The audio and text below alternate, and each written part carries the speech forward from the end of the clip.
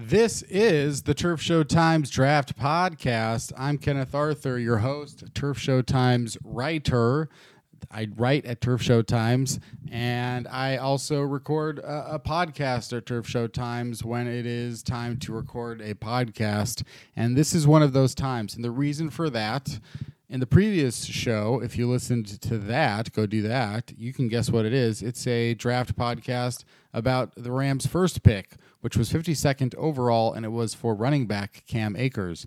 This one is also on a skill player, and this one is also a skill player out of the state of Florida. The Rams, with the 57th overall pick in the 2020 NFL Draft, as told by Commissioner Roger Goodell, Van Jefferson, wide receiver out of Florida. And Van Jefferson is one of the many receivers in this draft class, specifically the first and second and third round-ish area, who is considered to be, which is considered to be strong because it is good, they say.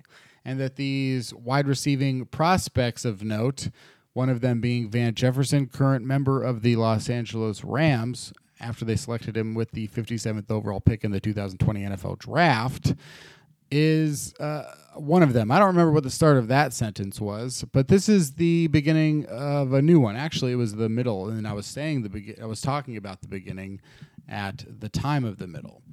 Speaking of the middle, Van Jefferson could be in the middle of the LA Rams offense for years to come as a versatile receiver who is expected to potentially play any of the three receiver slots out there on a football field that could be used by an NFL team.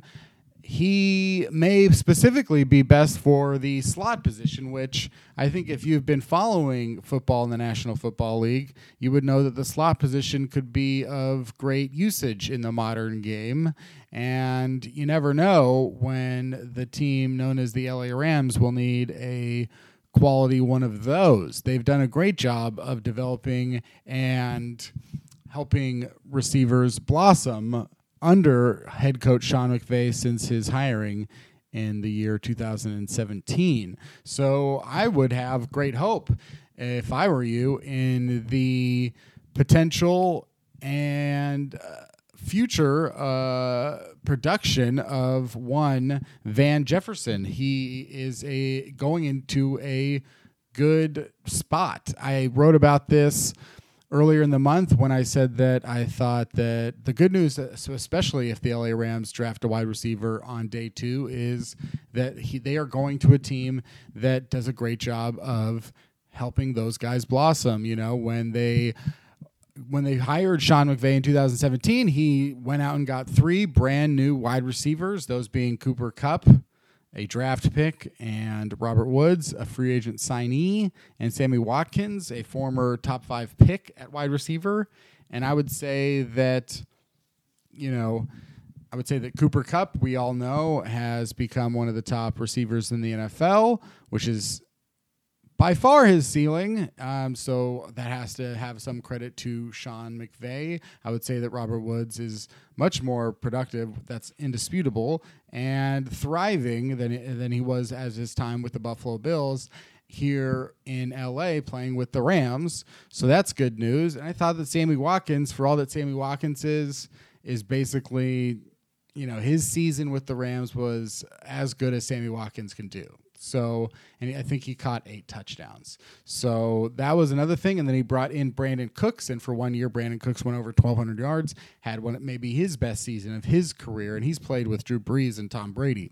So I thought that, that was another job with Brandon Cooks, who unfortunately, for a myriad of reasons, was not as successful last season. And he was traded to the Houston Texans. And then they used that pick to get Van Jefferson. And I think that is as good of a swap as most teams can ever hope to make. So, I am an optimistic type of guy, and I think you may learn that as you learn about me or learn to hate me, or maybe you don't need to learn to hate me. Some of you have seemed to have that come naturally to you. So congratulations on that. I would just say that I think that swapping out Brandon Cooks for Van Jefferson, which is what they have done here, it doesn't save them any money this season. Because trading Brandon Cooks actually cost them an extra $1 million to do that, but they'll save that money eventually. But to move out Brandon Cooks and then to get in a guy in a wide receiver class that was considered to be so strong, where you do believe that when you pick a guy 57th overall, you're getting a guy who, if you had the 30th pick in the draft and it wasn't as strong at wide receiver, you might pick him there, or maybe you just pick him there anyway. But I would happen to believe that the Rams made that trade of Brandon Cooks, knowing that this would be a good year for them to get someone, probably Van Jefferson, someone like that, because I think that this is in the range where he was expected to go. It's not necessarily a quote-unquote reach, though we don't know at all how he will perform. I just think that he has a great opportunity to perform. So coming to the Rams, and you watch the highlights of Van Jefferson at Florida, of course they look good. Every receiver gets drafted, almost all of them have great highlight reels. I mean, maybe not across the board, and there's levels to this, and there's a hierarchy and tiers of good and great and fantastic highlight reels and stuff like that. The guys are going to get drafted in the 7th round, undrafted, and be like, damn, this guy's got highlights. It's like, yeah, of course. And if you play a pickup game outside and some dude comes and wants to play in your pickup game and he just wrecks everyone and tears it up, and you find out that he played at a Division III college, it's like, of course, because that level is so much better than the average person. And then imagine playing at a Division I college, and then imagine, being in the NBA. This is an NFL. This is an NBA analogy for the NFL, which I guess I could have just done NFL, but there aren't really pickup football games. Anyway, you get the point. Of course these guys are good, and Van Jefferson's good too. And I also know that people have criticized his production at Florida, having 503 yards 2 years ago and 657 yards this year, and then getting drafted 57th overall, to which I thought, I don't really follow college football closely enough to know. I really don't. So I don't know. If you wanted, some of you are out there looking to drag me. I don't know that much about college football, so go ahead and drag me on that. But my thought was, well, is Florida a passing team? Are there yards going out anywhere? I bet Van Jefferson's the leading receiver on his team. And wouldn't you know it? He's been the leading receiver on his team both years, even 503 yards. He's the leading receiver on his team. He's doing, it appears, what he can. And it wasn't like Florida had to become a not passing team because of him. They haven't had a productive receiver, anybody go even over 800 yards since Demarcus Robinson in 2014. This is not a good place. On the other hand, you can certainly say maybe this is not a great place to pluck receivers from, maybe. But obviously, I think the LA Rams and several other teams evaluated Van Jefferson and said this guy's a good second-round pick candidate. He's 6'1", 200 pounds, 32-inch arms. People will tell you about how his dad is Sean Jefferson, a former NFL receiver who spent 13 years in the league and is now a receivers coach. And I do like that. I like the fact that a guy has spent his entire life around a guy who has spent his entire life playing wide receiver in football, and then much of that in the NFL. How can you not like that? This guy's had a certain amount of training and leadership and, guidance by someone who knows how to grind out 13, because Sean Jefferson wasn't a star. He grind out 13 years. So if his son has more talent or whatever that means, if he has more athleticism than his dad, what can he do with all that same knowledge? I think that's got to be a point in Van Jefferson's favor. So I think that he's got a great support system at home, and I think going to the LA Rams, he has a great support system in Sean McVay and Jared Goff and Robert Woods and Cooper Kupp and Tyler Higbee and Gerald Everett. So all these veterans that are there, I think he's got a great support system that are going to put him in a good place. And like I said, I think the highlights look good. He looks, it's just one of those things where the passes just look like smooth, and that's sometimes that's nicer than flashy, is that it's just smooth.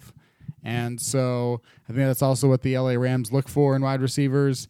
It's sort of how I would describe Cooper Kupp, just smooth. I mean, he can make fantastic catches as well.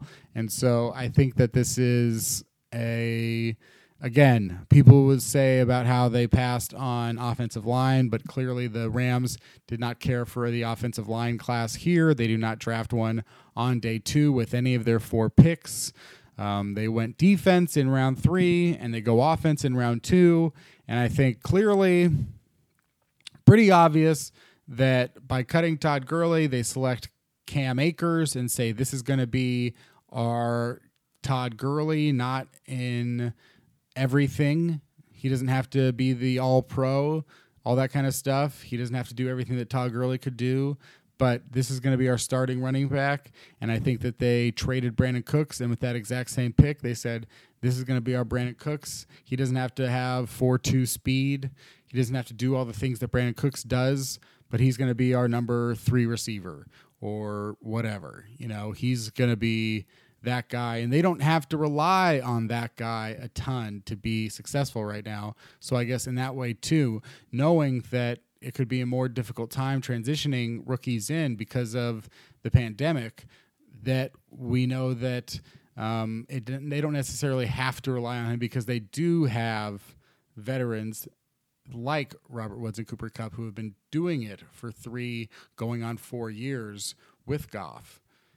So I think that is an advantage as well, to have just like a very solid support system as opposed to maybe the Las Vegas Raiders, where they've drafted 3 wide receivers and everybody's pretty new. And I'm not saying that the Raiders can't be successful with, you know, the receivers that they've drafted. But that's a lot of new guys. That's all new guys, except for maybe Hunter Renfrow next year. And with the Rams, it's just the one new guy.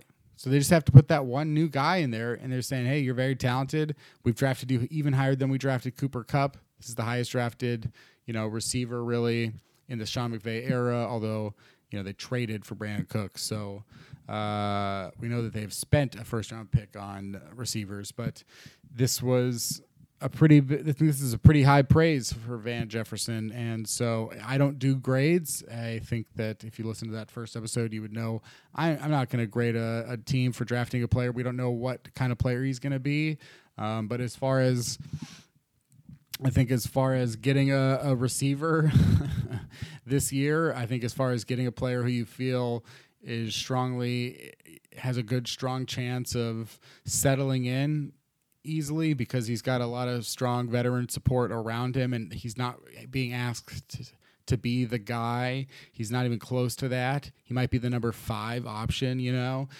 with all that around him. I think that's a guy you can develop and hope that if for some reason you do lose Cooper Kupp next year, you're going into the second year of this guy, Van Jefferson.